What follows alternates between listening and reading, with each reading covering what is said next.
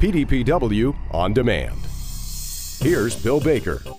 We've heard that listening to others can be a big part of one's overall success. But this week we focus on reflection with Tom Thibodeau, who reminds us to press the pause button of life and listen to ourselves. We all need time for self-reflection. We need time to stand back, look at our daily activity, make a decision as to what is important and what is urgent. If we don't, we will spend all of our lives doing that which is urgent and miss out on what is important.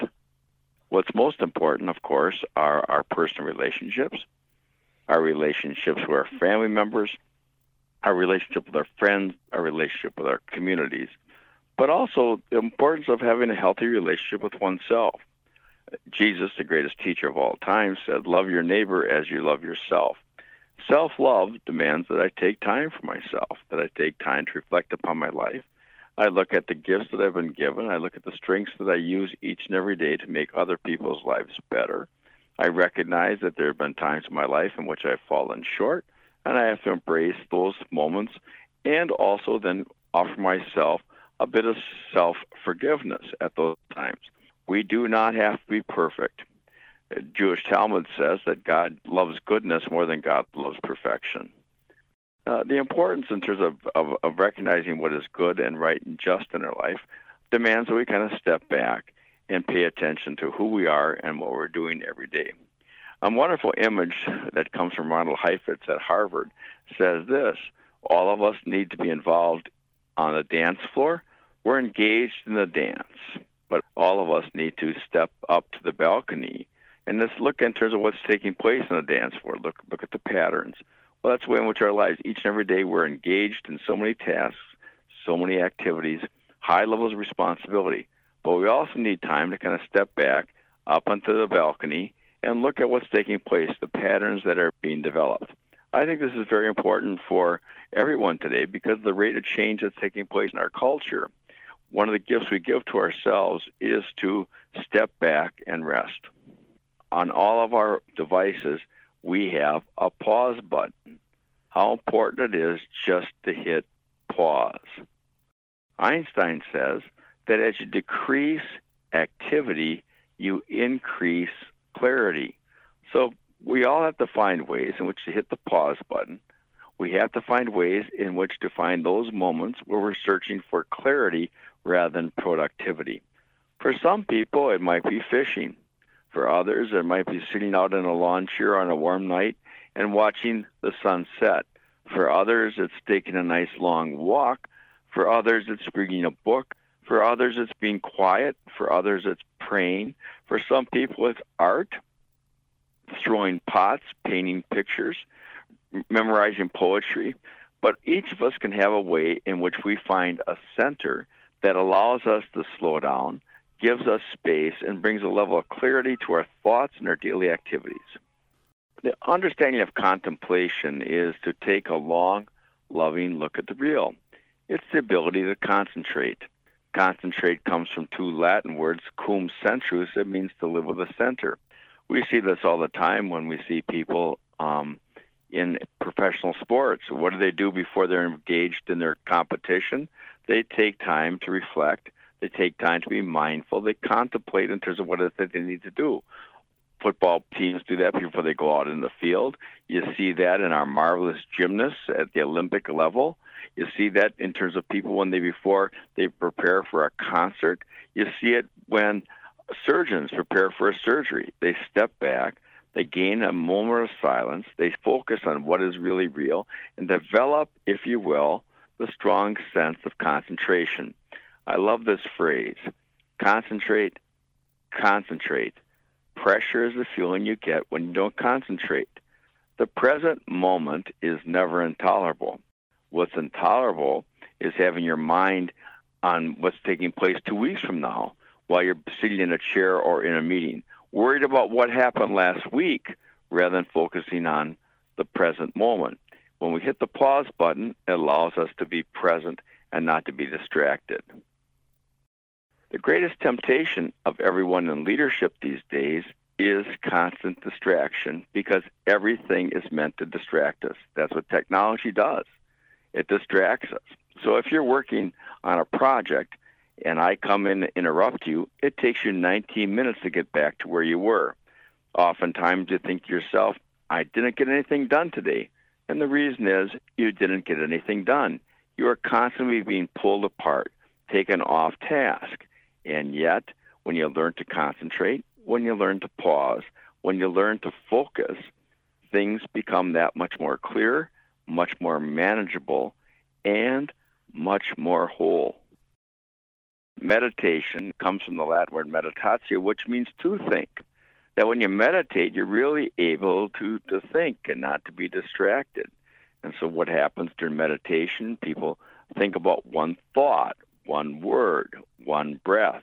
Take one thing at a time in that present moment, and it allows you to be that much more creative and innovative. When people feel so overwhelmed and oftentimes desperate, it's because we haven't had the time just to think and to be present. And it's just so healthy. So what happens now, the Center for Healthy Minds at the University of Wisconsin in Madison, they're looking at the long-term effects of people who meditate on a regular basis, people who take time to pause, to contemplate, to be still, and to be quiet. And they're finding that this is a physiological response that our brains need to slow down and to be still. It does it for our blood pressure, but then it also allows for our thoughts to be that much more creative and dynamic rather than staying in a rut. What I love to tell people in presentations, the only difference between a rut and a grave is the depth and how long you plan to stay.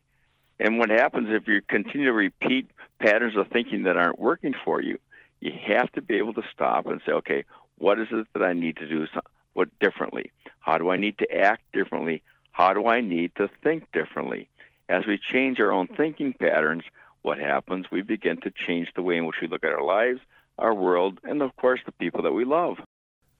The brain, in order to be healthy, and of course the brain begins to have a great effect on our thoughts, have a great effect on our health, have a great effect on our work, on our relationships. Three things. One, the brain needs rest. Remember when people used to think of Sunday? Sunday was a day of rest. And now we kind of almost make, oh, how quaint. We need time for rest. Gallup organization, effective leaders get between 8 and 9 hours of sleep a night. How important it is for the brain to rest, not to be overstimulated. Second, what the brain needs is uplifting experiences. And so when the things that we choose to watch, the things that we choose to read, the things that we choose to think about have an effect on our mood. And what happens in terms of meditation, the most popular or powerful meditation is one of gratitude. To spend time in silence and just reminisce about all the many ways in which you have a good health, enough to eat, a place to live. Think of all the people that are suffering in California right now with the fires. All of a sudden, having a lawn, having a place to go at night, where water was available. All these things that we oftentimes take for granted are enhanced in terms of gratitude. And when you take time to meditate, to think, to pause, we become much more grateful. What do we also know is that studies in positive psychology over the last 20 years have reminded us that the most happy people are the people that are most grateful. I think many people would agree with me that nothing really significant in our lives happens at 70 miles an hour. Everything that's important in our lives happens when we slow down. A conversation with a child, being in contact with a friend, a leisurely dinner with a family, the ability to look back at a day's work and appreciate of all the things that got done in the course of the day. Certainly not perfect, but very good. This is what pause helps us to do. And that level of self-awareness allows for new opportunities. Self-awareness creates hope. You're not stuck. There are options. What's really amazing is when a whole group stops to meditate, stops to think together, stops to understand that silence is important for all of us. And every once in a while we have those kinds of experiences that really begin to teach us that if we are going to move forward, we have to be able to look back as to what has happened previously, focus on our energy as to where we are now, and give credence to the dreams that we want to dream. We become our habits. So make it a habit to take 5 or 10 minutes a day just to think, to reflect, to be grateful, to pause. One of the true disciplines of our time is to limit my access to technology. If you do not, technology will take over every corner of your life. Look for moments of silence. Reconnect with nature. Pay attention to what's going on in your own life, your own level of stress, your own level of well-being. But you have to be able to step away from technology in order to do that, because technology will continue to distract us. Share your intent with other people. Don't think that you have to do it alone. What's amazing, people are afraid sometimes of spending time alone, of hitting the pause button, of being silent, thinking that, well, other people will think me to be odd, or what are you doing? And what's quite honestly is you tell people, if you do this on a regular basis, you will draw the admiration of others who will be saying to you, how did you come to that? I've been wanting to do that for such a long time, and I've never done it. And you start talking about the practice that you have now initiated for yourself, and then begin to look at the effects it has. And then finally, record your progress. Not every day is going to be easy. Some days your mind's going to be wandering, racing. You're not going to be able to slow down. But over a period of time, if you write about it, this is what's taking place today. These are the things that I'm grateful for. These are the things that I'm paying attention to. This is what's coming to the surface. Now I begin to tap into my own wisdom and have so much more to share with others. And you think about it for just a moment, I kind of wonder for centuries, isn't that what farmers did? Being out in the field, walking behind the horses. You know, you were working during the whole time, and for many people, they saw the work as being monotonous, but for many farmers, they saw this as cultivation, staying focused. Long rows of perfect furrows, seeds were planted. Goodness was to be harvested in time. It takes a lot of slow to grow. Our thanks to Tom Thibodeau for joining us this week on the PDPW podcast. PDPW is Dairy's professional development organization. Producer-led and membership-based, we're here to share ideas, solutions, resources, and experiences that help individual dairy producers and our industry as a whole succeed. Thank you for listening. More details at pdpw.org.